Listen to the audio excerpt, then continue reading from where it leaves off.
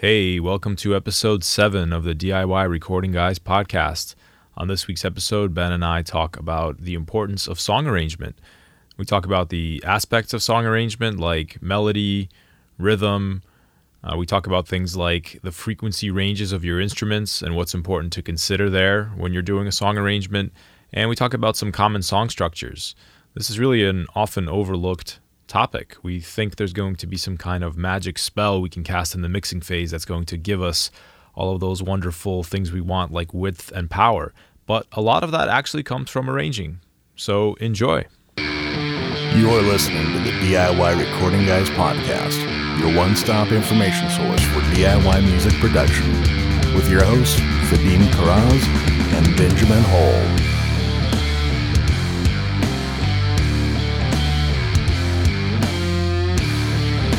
All right, DIY Recording Guys, episode 7. Here we are. I'm Vadim Karaz from Calm Frog Recording, and with me, as always, my co-host, Benjamin Hull. From Dream Loud Studio. Thank you guys for joining us again. What's the topic for today, Vadim? Today's a very important topic. It's the elephant in the room, pre-production, right? It's what you need to prepare before you go into recording, right? Before you record your songs, working out all of those little details of what you're going to play, when you're going to play it, in order to build a solid song that's going to translate well into recorded material. Yeah. Did I summarize that? Yeah, I think pretty good. And even more specifically, a subcategory of the pre-production is the arrangement, and that's what we're going to specifically be focusing on today. And I think maybe that word can be used interchangeably with a few different other things, but we'll be talking about, I guess we could say, 3 main different categories. First is fundamental parts of a song today. The second would be typical song structure. And the third, we're going to talk about the energy of a song and how it ebbs and flows. So I do want to give credit where credit is due. We had this idea to come up with this topic because of my friend Jess Wegley. She asked a question on Facebook, or she posed an idea to talk about. So I'll just read her comment real quick. So she said, "Can you please talk about song arrangement in your podcast? Beat makers especially seem to lack an understanding of verse, hook, bridge, hook type format. I think producers in general can greatly benefit from knowing standard songwriting arrangements and how to bring out the best of each section." I think that's a super great point, because even if you wouldn't consider yourself a producer, and let's say you're recording your own songs or recording your own band, somebody in your group or external to your group is going to have to take that role of producer, even if it's not formally mentioned. But the producer's role is basically to structure the song and make sure that from a high level that the song sounds good. Would you agree with that, Vadim? Or Yeah, absolutely. And like you said, any number of people can play that producer role. And I do want to speak to myself, my teenage self here, when I used to think that, something like song structure or, learning about typical arrangements was kind of like, what do you mean? I'm writing my own songs here. I don't need any help writing my highly mediocre songs. I can do it all on my own. And it took me a long time to realize that really these things, like traditional song structures, are tools. They're tools in your toolbox that can help you when you get stuck. You're still writing your songs, but if you get stuck and you're like, oh, I'm not really sure, this chorus doesn't really hit hard enough, going to these kind of your toolbox and pulling out something that's maybe been used successfully before is a great option. So that's really one of the big things we'll be talking about today. Can't agree more. And I think a big thing to keep in mind too, being DIY people trying to do all this stuff ourselves, I can totally relate to that young teenage arrogance of wanting to do everything on your own. And you think, I think at least for me, I'd look up to my heroes, whatever rock bands I was into, and have the illusion that these guys are doing everything themselves. I can do everything myself. And a lot of times it wasn't true at all. A lot of those artists that I looked up to had whole teams of people helping them write and produce. I mean, I wasn't even aware of what a producer was back then.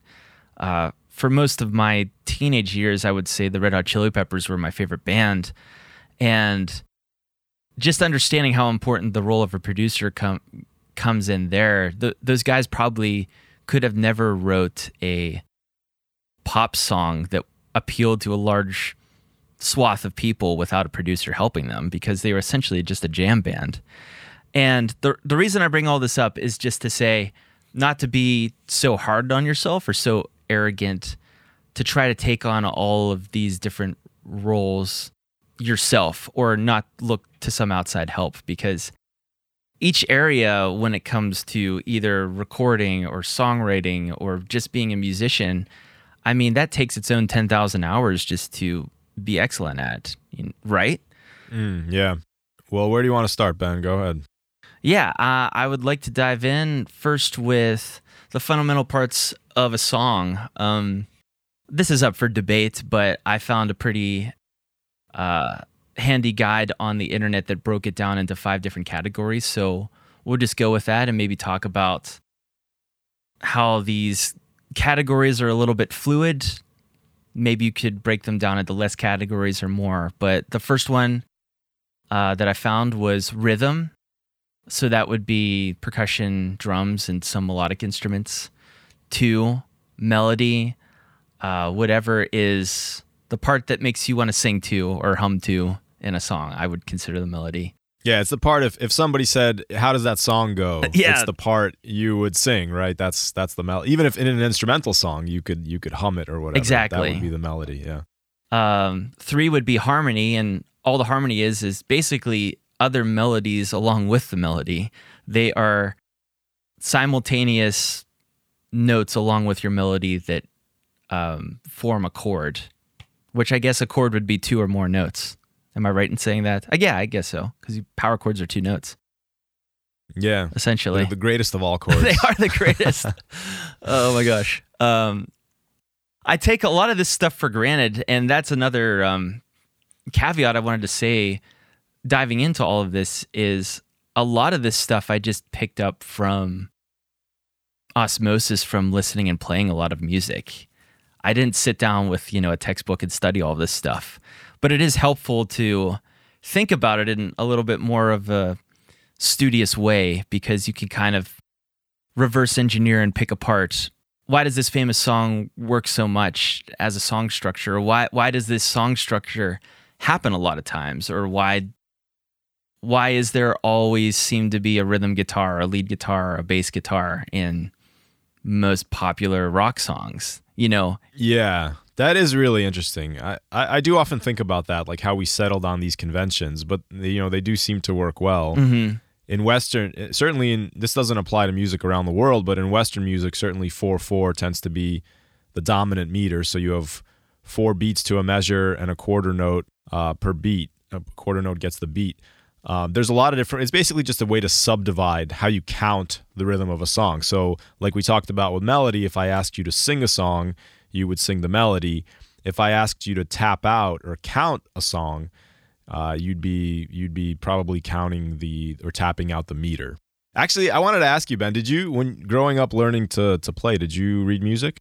Yes, I did. Not very well, because I'm much more my ear is pretty good, at least for mimicking stuff. I don't have perfect pitch or anything like that, but if you played something for me, I could pretty quickly figure it out and play it back. So that was always on bass specifically?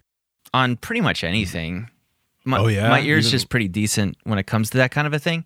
The good side of that is, it makes it quick to learn songs. The downside of that is I would always, even though my mom taught me to read music, I would rely on that skill a lot more than reading. You know what I mean? So my reading was never really that good, but... You faked it, basically. You were faking it. Yeah, I faked People it a lot. would put sheet music in front of you, and then you would just listen and just pick it out, and then pretend you were reading. I got you, man. I played that game. I took piano lessons. I'm hip to it. Yeah, of course. My ear was not good, but what I would do when I was a kid was just watch my piano teacher's hands. Really? And then just mimic that. Yeah, and for some reason that worked for me, and I cheated my way out of a good music education. So I have that. That's amazing, man. Well, it's interesting. Yeah. I think it's so interesting to see the different ways people learn. I'm much more auditory. And it's interesting. Which is good because music is auditory. Right. Really, music notation is the best way to visually put it into a time meter or a measure so that somebody else can repeat it back. Because, sometimes I've done those cover gigs where you just get 40 sheets of chord symbols over the lyrics. And if you don't know the song, I mean, every single song is basically going to sound the same, right? It's because you have no idea what the rhythm is supposed to sound like or any groove. So that's why that's a good point. That's why meter's important. Yeah. Sheet music is definitely a richer medium for transferring information on a song than tabs. It's just so freaking annoying to me always like the way the key changes are handled, right? And actually, have you ever, this is we can cut this out because it's way off topic, but have you heard of like Nashville notation? Yeah. Yeah, where everything's kind of based off of the one. It seems I haven't actually looked at it that much, but sheet music. I don't know. It definitely has a lot of information, but there's such a barrier to learning it. At least there was for me. And once I learned it on piano, I never took the time to learn it on guitar, which became my main instrument. But anyway, so back to song structure. I think you were talking about meter, right? Yeah, I was talking about fundamental parts of a song. So that was the fourth one, meter, and the fifth one would be the key. So that was the high level. Okay, and let's dive in a little bit more now. So the first part of the song, rhythm, I think this is my favorite part, even though I'm a bass player, but I tell people all the time I play bass like a drummer. I just love messing around with rhythms. It's where the groove is. To me, it's the most fun part of a song. If you hear a song that really makes you want to tap your foot, it's probably because of the rhythm. I spend a lot of time focusing on the rhythm, making sure it's good. What can we say about this? Like, the rhythm can come from a variety of different sources. It doesn't have to just be the drums. It can be a percussion instrument. It can even be another melodic instrument. It can be the bass guitar at times, especially in funk music. In jazz, a lot of the times, the bass guitar is keeping more of the rhythm than even the drums are, which is kind of reversed and backwards to thinking, but it's definitely true. In singer-songwriter genres or indie music, you'll have acoustic guitar and maybe even mandolin that's kind of strumming and keeping the beat. So a lot of different sources that rhythm can come from. It's important to think about and note what kind of a feel do you want from the song. Do you want it to be really punchy and in your face? Then you probably want all the instruments to be hitting at the same time.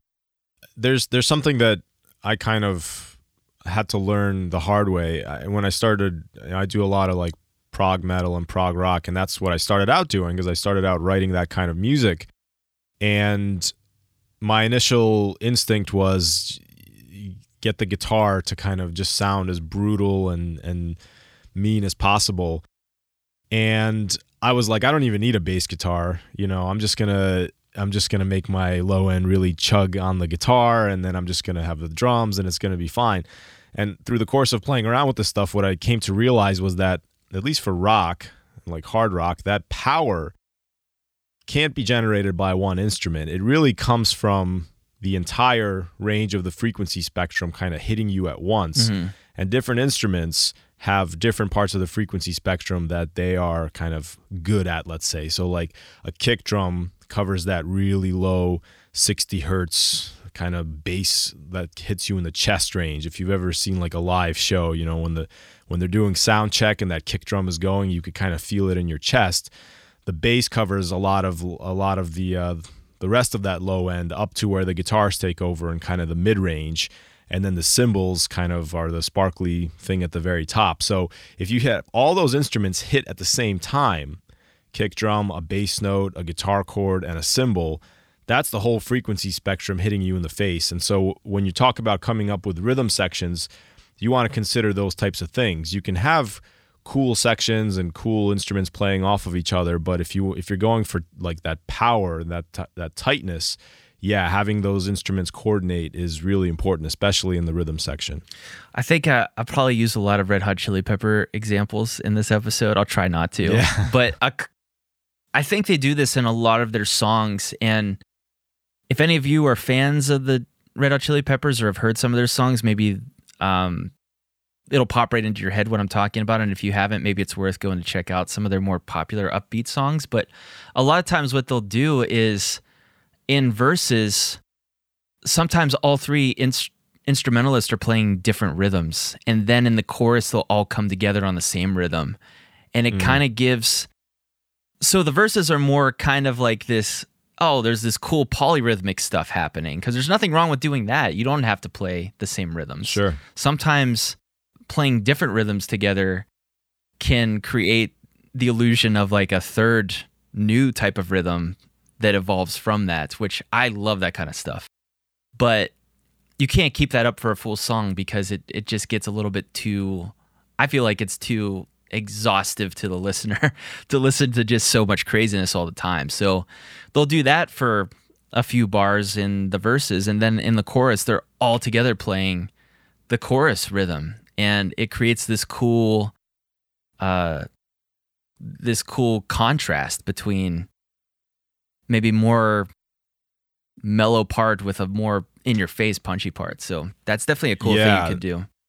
That's a nice foreshadow into the last section we're going to talk about today, which we'll get to with energy flow and how kind of energy moves through a song. But that's a great way of... I'll give you the 2-word summary of that whole section is tension and release, right? 3-word summary. So that's a great way to have a little bit of tension and then have some release in the chorus to, as listeners, that's kind of that's what pulls our, our heartstrings, so to speak. That's what kind of gets us going. So, yeah. I don't think I have too much to say about melody, the second fundamental part of a song. Other than... I think sometimes it can be useful to have a keyboard handy or even a MIDI controller. And if something, the two scenarios I can think of are maybe as a vocalist, let's just say you're writing your own song, because I have this problem a lot where I feel like my vocals are too stale or they sound too same-ish, or I'll wind up singing the same intervals or melody patterns a lot of the time. So it's just nice to have a keyboard handy where I can maybe experiment around with some different intervals that maybe I wouldn't try naturally just singing them. So that can be a way to experiment around and figure out different things. What do you have to say about that? Yeah, I couldn't agree more. That's such a great point, is that you may have more freedom on something like a keyboard to play around and try different things. The other thing, I even use my guitar sometimes. My wife is actually a really good singer, and one thing I learned, this is a cautionary bit, but I used to write a lot of vocal lines for her on the guitar. I had to kind of band myself on her range. So I had to know where on my guitar her vocal range was, where she was strongest and where she was maybe reaching. I had to do that in order to write lines that she could sing. But yeah, having that keyboard or whatever instrument you're most comfortable with and writing a melody using that instrument is a great way to improve your creativity. Because I don't sing at all, but when I try to come up with vocal line singing, I do inevitably sing like the same two things. Yeah. It's either song A or song B is what I have. I'm kind of the same. I'm way better at helping somebody else that already has a good idea come up with an even better idea. It's so hard for me from scratch, though. I'm getting better though. And that's actually leads into maybe the next thing on harmony. Yeah. This is the other place where I have a little MIDI controller on my desk. I do this all the time in sessions. When we're done recording the main vocal track, I will pick out the parts for the main vocal track on the keyboard just using a synth or something like that. And then seeing them on the keyboard, I can then come up with a harmony part. A lot of times singers have a hard time. They're so used to the main melody it's hard for them to even envision a harmony kind of organically.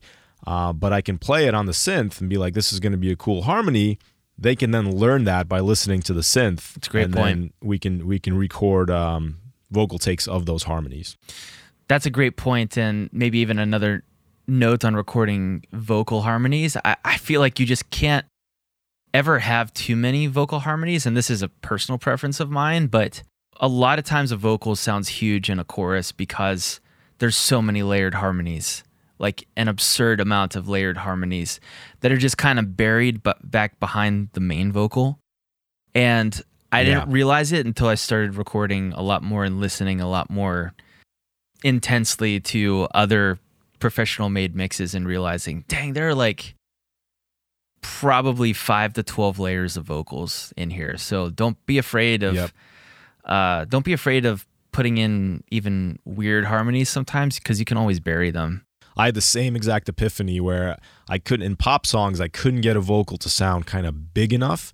And the analogy here to rock, which I'm more used to, is that it would be like playing a single note on a guitar and trying, for those really heavy parts. Like, no, you need the power chord. Right. Well, in pop music, that's exactly what's happening in those pop productions. They have the main vocal coming down the middle, and then all of these harmonies, like you said, it can be, 8, 10 layers of doubles coming from the sides, and they're kind of buried, but it gives this powerful vocal sound that we're all used to hearing in pop music. Yeah, exactly. I think one thing to keep in mind is, especially from an arrangement perspective, and I think rock guys kind of have a step up on this because it's already pretty much a sign that you're going to need to write a rock song. You need a drummer, a bass player, a guitarist, and a vocalist. And because that's already been kind of figured out and decided that that's a really good format for a rock song, a lot of people that want to form rock bands don't have to think about, well, what instruments do I need to fill up the frequency spectrum? But when I started experimenting around with electronic music, all of a sudden I realized I didn't really know what I was doing as far as filling up the frequency spectrum, because all I had was just example of bass synths, and I was just started stacking them. And so in some of my initial electronic productions, I would just have like 20 different bass synths stacked on top of each other because I was going for that really big and loud electronic or EDM sound, and I couldn't figure out, I have so many bass synths in here. How come I'm not getting it? But that was a really more bass synths, exactly, more. Yeah. But that was a really big epiphany for me, and what I realized is that what I was trying to find was this combination of bass instruments, mid instruments, and treble instruments that all work together and kind of all fill up the frequency range spectrum in a way so that they're kind of all hitting you at the same time. And that's such an important thing, I think, for people that aren't doing traditional rock and roll to think about. Yeah, that's a great point. And as in the mix, as mix engineers, we often think about that piece of information in terms of frequencies, where we use equalizers to help certain things cut through the mix. But it's really even important in this pre-production and arrangement stage where, for example, if you have like a keyboard player and a guitarist and they're playing in the same register, they may be stepping on each other, and it may be hard to get those two instruments to be distinguished. So shifting the keyboard up an octave, for example, or something like that, can all of a sudden you can hear both the guitar and the keyboard. Those are the little types of things that are really worth thinking about before you hit record. Yeah, there's this one band that I'm really a big fan of. I'd call them indie electronic, but they have, it's a rock band, but they have an electronic sound to them. Their name is Joywave, and they do a lot of unique stuff with the guitar and keyboard in particular, because in some songs, the keys can take more a role of the bass guitar. In other songs, the keys are the rhythm and the guitar player is only doing a lead. And it was a little bit mind-bending to me to kind of see them pull that off live, because you just assume if you have one guitar player in a band, they're going to be playing rhythm guitar and holding big chords. But a lot of times he wasn't doing that. A lot of times the guitar player was playing like a cool lead or a cool lick, and he was relying on the keyboard player with a heavy amount of distortion to kind of fill up everything. That reminds me of, I'm assuming you've seen Spinal Tap. Yeah. Yeah, when who was it? David St. Hubbins leaves the band, and they ask the keyboard player if he could cover his part, and he says, "Well, I have two hands, don't I?" So, yeah, yeah, definitely. That's a really good point, and framing it in the context of, like you said, with what part of the frequency spectrum is this instrument responsible for, is a good way of thinking about it. Because for rock it's easy, we're all used to those rock instruments. For other types of music, you can frame it slightly differently and get a similar result. Yeah. Cool. All right. What's next? So maybe just a quick note on meter. So that's the subdivisions of the music. And I guess the biggest question is, why do we care about this at all?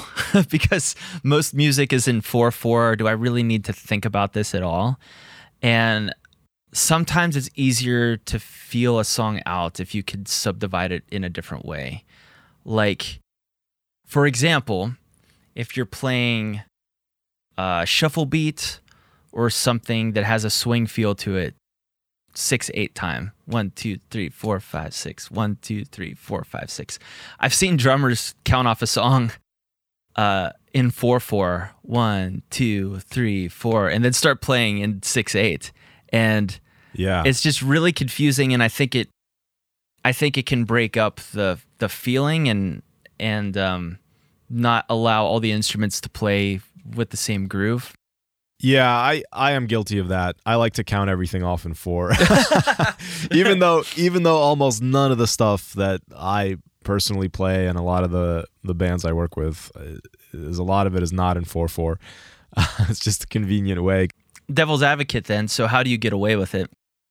I'm curious. Well, yeah, I mean you're operating on the premise that everybody kind of knows the song and knows what they're doing. Gotcha.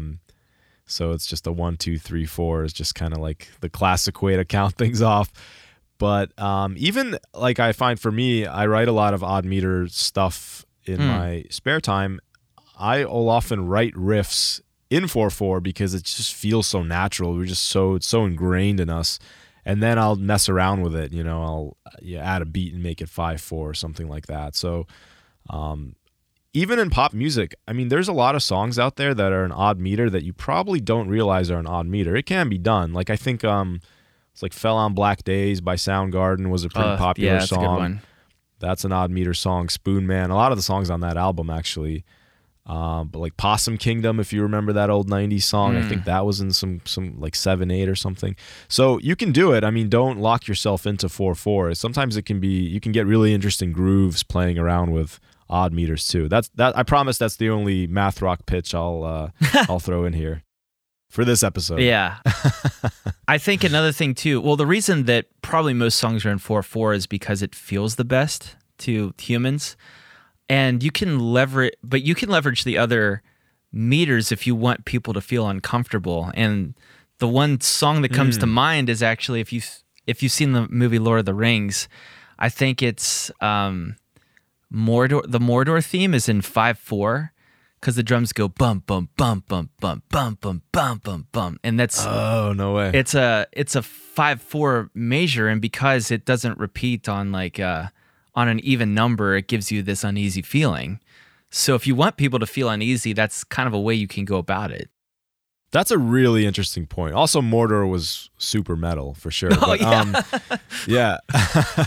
But that's a really interesting point, Ben. I never thought about that, but you can totally use that. Yeah, an odd meter to build some of that tension before going into something a little more familiar. That's really interesting. Yeah. Okay. So the last fundamental part of the song that we have is the key. So I guess the most obvious question is, how do you go about picking a key? And I think I'd subdivide this into two different categories. So, one, do you have a vocalist? If you have a vocalist, you should probably pick a key that your vocalist can sing in. Yeah. For sure. And if you don't know what key your vocalist can sing in, sit down with them and play along and see if they can actually hit the notes or not, because you're just gonna make it harder for everybody if your vocalist can't actually sing to it. That's the first thing. If you don't have a vocalist or you're not worried about that, pick a key that makes the most sense for the instruments to play in. You know, I've seen a lot of bands pick arbitrary keys or just pick. The one thing that actually I ran into with my old band Big Atlantic is we wrote a 10-song album, and I think we had 5 different keys. So 2 songs per key, and they sounded great and we recorded them. The thing we didn't think about, though, was when we went to play them live, that meant we needed 5 different guitars, each of us, to play these songs. So that's another thing to think about. You know, sometimes it's just easier to pick all the same key if you're at least in the same area of the guitar. And what I'm talking about is, you know, D major versus D flat or D sharp. Right. Yeah, that's a really good point. And even with arranging in general, it's something to, you know, your live act is something to consider. If that's part of what you want to do as a musician is perform live, you do need to consider what you can and can't do. So like you may have an awesome vocal harmony that your singer sings twice, and if they can't do that live, you're going to have to make a decision there. If it's an integral part of the song, then you may be in trouble. So I always err on the side of, you know, making the recording sound as good as it possibly can and do what serves the recording. But I am sensitive to the fact that, like, you know, you got to consider your live act and what you can pull off and how you're going to do it. Yeah, totally agree. Well, that took a lot longer to cover than I realized. So yeah, we'll cut a bunch of it. Don't worry. Okay, all good. The next thing we wanted to talk about was typical song structure, and you could subdivide a song most songs into 6 different parts, and maybe I'd even say 7. So a lot of songs have an intro. You'll have a verse portion. Some songs have a pre-chorus. Other songs go straight into the chorus after the verse. Then you'll have a chorus, which is normally the biggest part of the song. And some songs have what I like to call a hook. I'm a huge fan of a hook. And a lot of times, the hook comes in the intro, but very, very sparsely. It's really subdued. And then the hook is the instrumental part that happens after a chorus.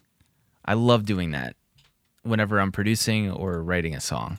Another part of a song is the bridge. That's the other part. That's the part of the song where you do something related to the chorus or verse, maybe done in a different way, maybe with different chords, but it's the part that switches it up. And then a lot of times you'll have a chorus and then an outro. So I guess we could just talk about that real quick. I know, Vadim, you're working a lot more in prog rock.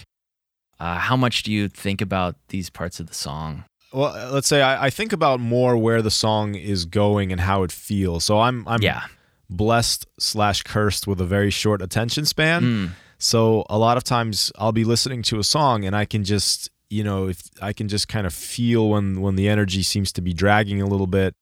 I am sensitive definitely to different parts of a song, but as far as like what goes where, it's more of how does it feel, and am I keeping the listener's attention engaged throughout the song, which is really the key.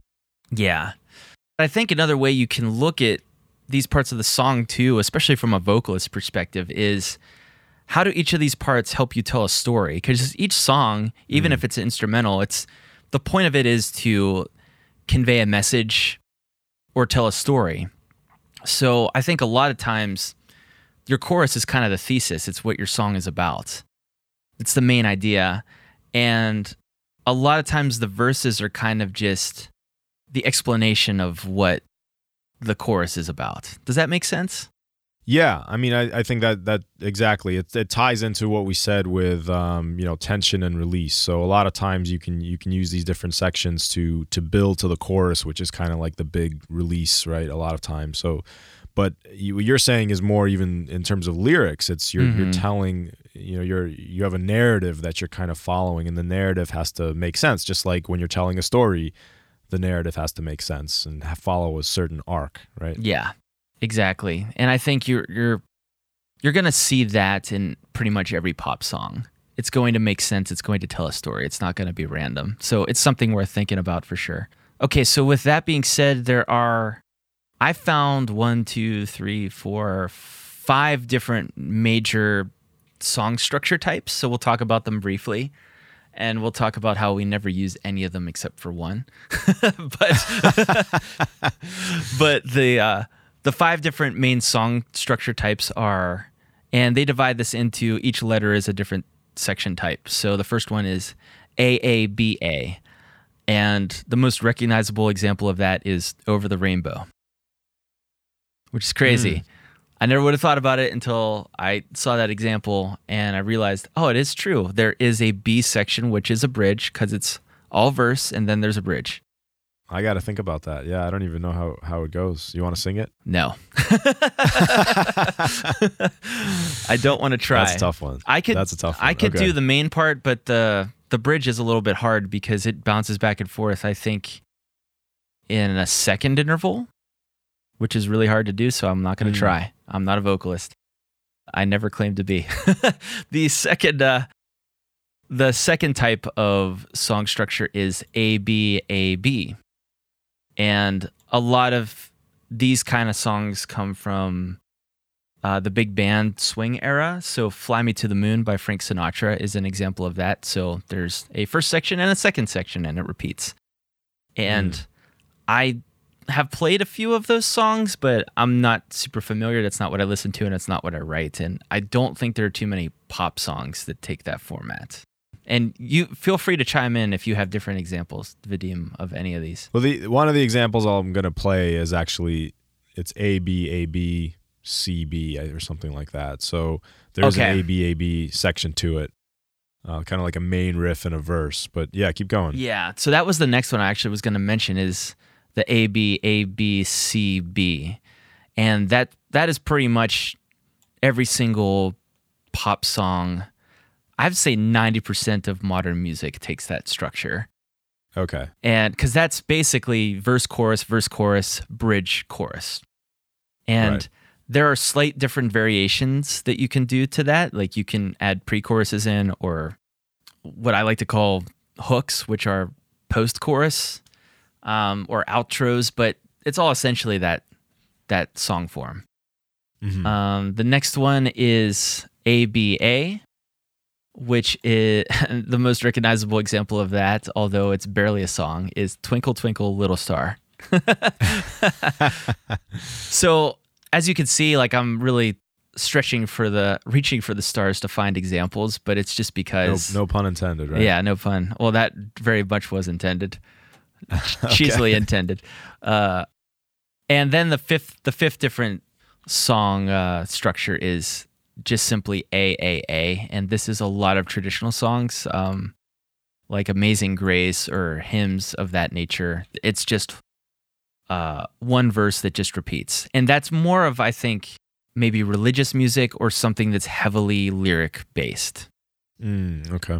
I mean, with all of these song structures, the point is you're finding the balance between something that's repeatable that your listener can latch onto. So repeatable parts without being boring, I think, is the point. Because there's no way you could write an AAA song structure and have the same lyrics over and over and over again. Right. Like that's just like a nightmare. Row your boat type of thing, yeah. Yes, exactly. So it's interesting to me that I think if you would research and look up, well, what songs have that AAA song structure, they're probably going to be the most lyrically complicated. Probably very few repeating phrases or words, in fact, because the music is so repetitive. Right. Whereas Right. It's almost like the music is just a vessel for exactly the poem or the words. Yeah. And then in some of these other song structures, you might have really similar parts, but the chords are changing underneath. The sections are changing. So that's where the interest is kind of placed into the song. So that's like the 5 major different ones, and I wanted to add another one to that category because Vadim and I both work and play in those genres, but that would be a linear song structure, which basically means anything goes. And you find this a lot in, I don't know if you find it in any pop music, but you definitely find it in prog rock. Just random key changes, random meter changes, random rhythm changes, and not a lot of repeating parts. Yeah. There's a lot of. I'm trying to think like probably the closest thing in pop. Well, this is more popular back in the day with like King Crimson and Yes. They had some very kind of linear song structures where songs would just kind of evolve and change. Also, like some of those Yes songs were like 17 minutes long. Yeah, crazy. And but yeah, that's it's challenging. I mean, it's challenging just to keep people's attention, but it can be done if if you still pay attention to where it's going and where it's been. As you were saying that, I can't think of the specific examples, but I know I've heard some modern songs where they'll have like maybe it's even a verse chorus type of thing happening, and then the second half of the song is something completely different. Yeah, that's one of the ones I wanted to talk about as an example for the next section. Actually, sort of does cool. that. It's that Billie Eilish song, "Bad Guy." Oh, "Bad Guy's" a cool song. Yeah, which is a very cool song. And there's that whole. I wrote out that it's kind of like AABC, AABC, and then there's that like filthy trap section at the end, which is awesome. And that's like that's not something you hear a lot, but that's a really popular song that has a totally different section at the end that comes out of nowhere. It's great. It's really kind of refreshing, I think. That's cool. Very cool. Well, this might be the perfect point to transition over to you, because that's all I had to say about song structure. So take it away with the third part of this podcast. Yeah, the third section is very much tied to what we just talked about. It's how you arrange those, what you can do with those different song structure segments in order to keep the listener engaged. So if you think about like I said, I have a very short attention span. Modern listeners have very short attention spans. If you watch like a movie trailer, it's constantly changing camera angles and camera scenes. It's to constantly keep you engaged. And this is kind of what we're trying to do when we're arranging our song. And I wanted to actually read this short little quote I have from a book. It's a book by Mike Senior. He's from Sound on Sound. It's a great book called Mixing Secrets for the Small Studio. I actually highly recommend it. I think it's probably the best book I've seen on mixing. But he talks about this in the context of mixing, but it's equally applicable in the context of arranging. And what he says is, this is a quote now, in a lot of cases in commercial music, you want to have enough repetition in the arrangement that the music is easily comprehensible to the general public, but you also want to continually demand renewed attention by varying the arrangement slightly in each section, as well as giving some sense of an emotional buildup through the entire production. So I think that's kind of a really nice way of putting it. And the way I like to think about this is if you this is like maybe a little too mathematical, but if you think of a graph, like you think of the horizontal part of a graph as being like time. So, from when the song starts, as you progress through the song, you have these different sections. And then the vertical part of the graph, the y-axis, is like the energy, right? And what you don't want to have is a flat line, because very quickly that gets tedious. If you come in, you start your song with just a shredding guitar solo, and then you just continue shredding for like the next 4 minutes, people are going to get bored, because you're only going to be they're only going to be shocked and impressed for that first split second. That's true. Right? And then you kind of get accustomed to it. So even with all of these different song structures, like let's say the one that you mentioned, Ben, A, B, A, B, C, B, right? You don't want to have all of those A's be identical, because the first time you play an A section, it's novel and people are interested. Then they have the chorus, presumably the B part, right? Then you can go back to that A part. If they've heard it before, you're losing them, right? They're instantly their attention dwindles. So you have to think about what can you do to make that section more interesting. And there's kind of two ways to approach this. You can just add little components to kind of spice up that energy. And it's a very subtle change can make a big difference. So for example, if you've recorded like something like an egg shaker throughout, you could record that egg shaker throughout the whole song, and then just pick sections like, okay, the first verse didn't have an egg shaker. We're going to add it to the second verse. And just it's just going to add that little bit of sizzle and energy to keep people engaged. So a good way to kind of think about this when you're arranging your song is to record it like on your cell phone or wherever, just on your main instrument, record it the way you have it. Then sit down with like a pen and paper and listen to it through the lens of a listener and just see where your attention starts to wane a little bit. And where it does, it may be time to add some elements or take something away. So, and even like you can get really formal with this where you can like list the elements in your busiest riff. Let's say your chorus riff, you have a kick, a snare, an open hi-hat, a bass guitar, all these different elements. You can list those elements out, write them out, and then make columns for each of the song sections. So here's my verse section, here's my chorus section, then I go back to the verse. And for each of those columns, you can indicate kind of visually which instruments will be playing and which instruments will not be playing. And sometimes just doing this exercise visually, you can see like, oh, okay, no, my verse 1 is too busy. There's nowhere to build from there. Right. Or so it's kind of a nice way to visualize your song. That was really well said. A lot of the time, I even think about taking away elements to add interest. And that can kind of be, it's interesting how sometimes taking away elements can add more energy or add more excitement. But one of my favorite things to do is to drop out, like in the second verse, I'll drop out the guitars, and then all of a sudden you just have a vocal naked with the percussion and maybe the bass guitar, especially if the bass guitar is doing something really cool. And a lot of times just kind of peeling back that curtain, I don't know if it's like the tribalness of just hearing drums with vocals just elicits some kind of like caveman response from us, but I feel that a lot of times because sometimes those mid-range instruments, whether it's keys or guitar, like I like them as much as anybody else, but they can kind of mask what's happening underneath.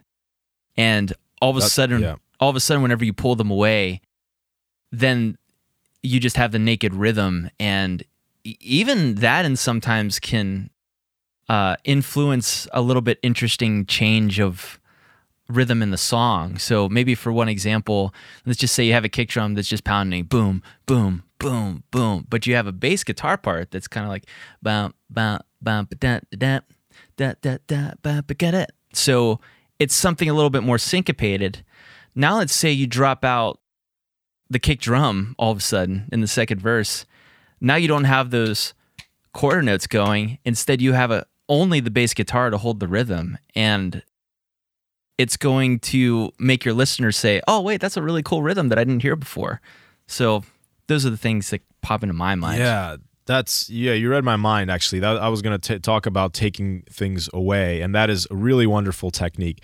A good way to think about this is like, you want to have those step changes in energy. That's really when people are, like the most kind of say, like, I know I probably overuse analogies, but like the Dunkin' Donuts sugar donut version of this is like, like the Harlem Shake, like a song like that, where like it's very obvious what's happening, it's very formulaic, and it's still so satisfying, right? It's like where you take a lot of things away, and people know it's coming because they've already heard the drop, but you take even more away. You strip down the production even further. Then when it comes back, it's even more satisfying. And what that is, kind of visually, is a step change in energy. And this is what you mentioned is a great way of doing it, because early in the song, you want to capture people's attention right away. So you may have a really rockin' first verse, and then escalate for the chorus. Now, when the second chorus hits, you want that chorus to hit even harder, so you can strip down the second verse. Now you've taken more elements away, and then later when you bring them back, it's that big step change in energy. You want to get a couple of those. I forget, there's some like conventional wisdom on like 2 or 3 big drops like that, in a song. I agree with a great that. example of a great example of that in like a famous song, and this is actually something that's, you kind of hinted at this. A lot of modern songs are using they're doing a pre-chorus, they're using a pre-chorus in a bridge. So the bridge section is like a very stripped down pre-chorus. A good example of that is like the Weeknd song "Can't Feel My Face," which is like a huge hit, right? If you listen to that, the bridge is a really, really stripped back pre-chorus, and he's singing an octave lower that really brings the energy down. And then the last chorus that hits is like the most massive chorus. So you get this epic step change in energy, and it's really satisfying. Yeah, one thing that's not really used too much anymore is a key change too, to change energy. Yeah, like "Man in the Mirror," the Michael Jackson song. That used to be, I mean, probably in the 80s, like pretty much every song like had a key change. Yeah, and what is it like? It would be the last chorus. You would do the key change up to. Yeah, normally a whole step, I would say. Which could be a cool technique. There are modern songs that do that. I just think it became so cliche that people stayed away from it, I think. I know, but it's so funny because like I think there's some Beyonce songs that do that, but it's so like when you're at a wedding or something, right? And you have those songs with the key change, everybody just lights up with that key change. Oh yeah. So that'd be, Ben, let's bring back the key change. Let's do it, man. Let's do it. Except because we're in metal, it would be a key drop. Yeah. Oh, definitely. I love it. Just drop a whole step. You got to tune during the song. Yeah. Maybe during the drum solo. Oh my gosh. That's awesome. Yeah, so that song I wanted to mention, that Billie Eilish song, I was listening to it. It's a really simple song. There's not a lot of elements to it, and so it's really easy to hear what's happening. Where like there's a verse that's very minimal, and then they just add some snaps and a couple of vocal harmonies. You can listen to that. Just go listen to it and just see what they're doing with bringing elements in and then taking them away. And actually it does exactly what you said, where like I think the second verse is a really stripped down verse, which is really cool. I think it's like just vocals, claps, and snaps. And it's really kind of a nice effect. That's very cool. Check that out. I remember feeling the same way when I first heard that song "Royals" by Lorde. And my first impression was there's nothing in this song. It's just vocal and kick drum. But if you go back and listen to it, there's actually a whole ton of harmony happening, but it's all in the vocal harmonies. Massive amounts of vocal harmonies. And her vocals are kind of taking the place of all of what traditional instruments would take, which is a cool approach to it too. That's the other example I wrote down, actually. I totally agree with you. Listen to that. It's like it's a kick, some snaps, a little bit of synth, and then just vocals. And it's a really well-produced song, I think. So yeah, how can our listeners apply this to their own music? And I think one of the most obvious things is, especially if you're in a band, it's important to recognize that just because you're playing an instrument in a band doesn't mean you have to play the whole time. Don't have to play the whole song. You don't. It is funny to say it that way, but like I'm talking to my teenage self as well. Like I wanted to sometimes, and this would be called overplaying, but I would play during the quietest parts of the song where it was just supposed to be like a vocal whisper, and I'd be up high on my bass doing some weird thing, and I thought I was so cool. But what would have been even cooler than that would be not playing at all. That's big of you. That's big of you to admit that. Well, thanks, but it does make a big difference. And I think I think honestly, a lot of times what happens in rock bands is that you feel awkward if you're on stage, especially performing, and you're just not playing anything. But I think it's okay to, don't be self-conscious about that. Like the band is carrying you, Does that make sense? Yeah, absolutely. And in the studio, you have even more flexibility there, right? You have even less of a need for everybody to be playing right at the same time. So definitely consider that in your arrangements. As far as in the studio, I think it's a lot easier. But if you can convince your band or think of writing in that way where let's add parts, and that might not be for every song. Like in some songs, maybe everybody is playing the whole way through, but just that it doesn't have to be that way. Is, I think, sometimes a really eye-opening realization to have. Yeah, agreed. And as far as preparing to record, I do recommend writing things out. Writing almost like a comp sheet, where you have the song sections listed and what's happening in each song section. It can really be a nice way to focus everyone for one thing. And for another thing, it's a nice checklist then to make sure you've recorded everything you were intending to record. Yeah, good point. Did you have anything else to talk about when it comes to energy? No, I think that pretty much covers it. How about you? I think so. The one little outlier comment that I wanted to mention was just song length. And interestingly enough, for most of recorded music history, the average song length has been between 3 to 5 minutes. Really? Consistently. And there have been a lot of songs that have been way longer than that, but it's pretty much universal that really popular songs, and especially songs that are on the radio, are in that 3 to 5 minute range. And if you want to be on the radio, which, I mean, that's a high order to get on nationally played radio is very hard to do. But if your song is over 4 minutes, they'll cut it. Yeah, that's, and tell me if you recall this the way I recall it, but I remember in the 90s, songs were longer. I remember rock songs like Alice in Chains or whatever, I feel like were 5.5 minutes long, but now it seems long, right? Nowadays songs are shorter than that. Yeah, I half agree, and also I also at the same time remember a lot of radio edited songs that I didn't even know were radio edited because I heard them on the radio first, and then I got the album and I was like there's a lot of Rage songs like Killing in the Name has a huge long bridge that's not in there. I know some Korn songs were cut. That's a good point, yeah. But they were done in such a creative way that the radio station's basically being the producer at that point. You don't need that part of the song.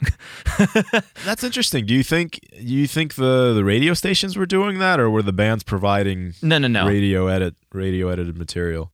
I think that was probably, the radio stations work heavily with the record labels. So I think that was probably a record label executive decision and not just a radio station cutting it. Yeah, because there was even cases where they would edit they would replace bad words with less bad words that could be said on the radio, but it was clearly the singer doing it. So I assume that all those decisions were made in post-production or whatever before the band left the studio. I guess the last argument when it comes to that is, are the radio stations and record labels bad for doing that, or do they? I mean, partially because it kind of sucks to. If you're a fan of Rage Against the Machine, you want to hear the full Rage song. But at the same time, I can't deny that they understand human psychology of listening to an interesting song, and they realize we don't really need this whole extended part of this song in here. F you, I don't care what you tell me or whatever. Yeah, that, I had the same experience with that. I remember really? I bought that cassette and I was like, I actually thought I'm not in favor in general of editing music. But that song seemed too long to me after I listened to it on the record. I was like, the bridge is a little long. Yeah. So well said. I hope you guys enjoyed this episode. It was a lot of fun to do. And if you have any other arrangement questions, please reach out to us on our Facebook community, the DIY Guys recording or DIY Recording Guys community. I always mess that up. Take care, guys, and we remind you to check yourself before you wreck yourself. Take care. We'll see ya.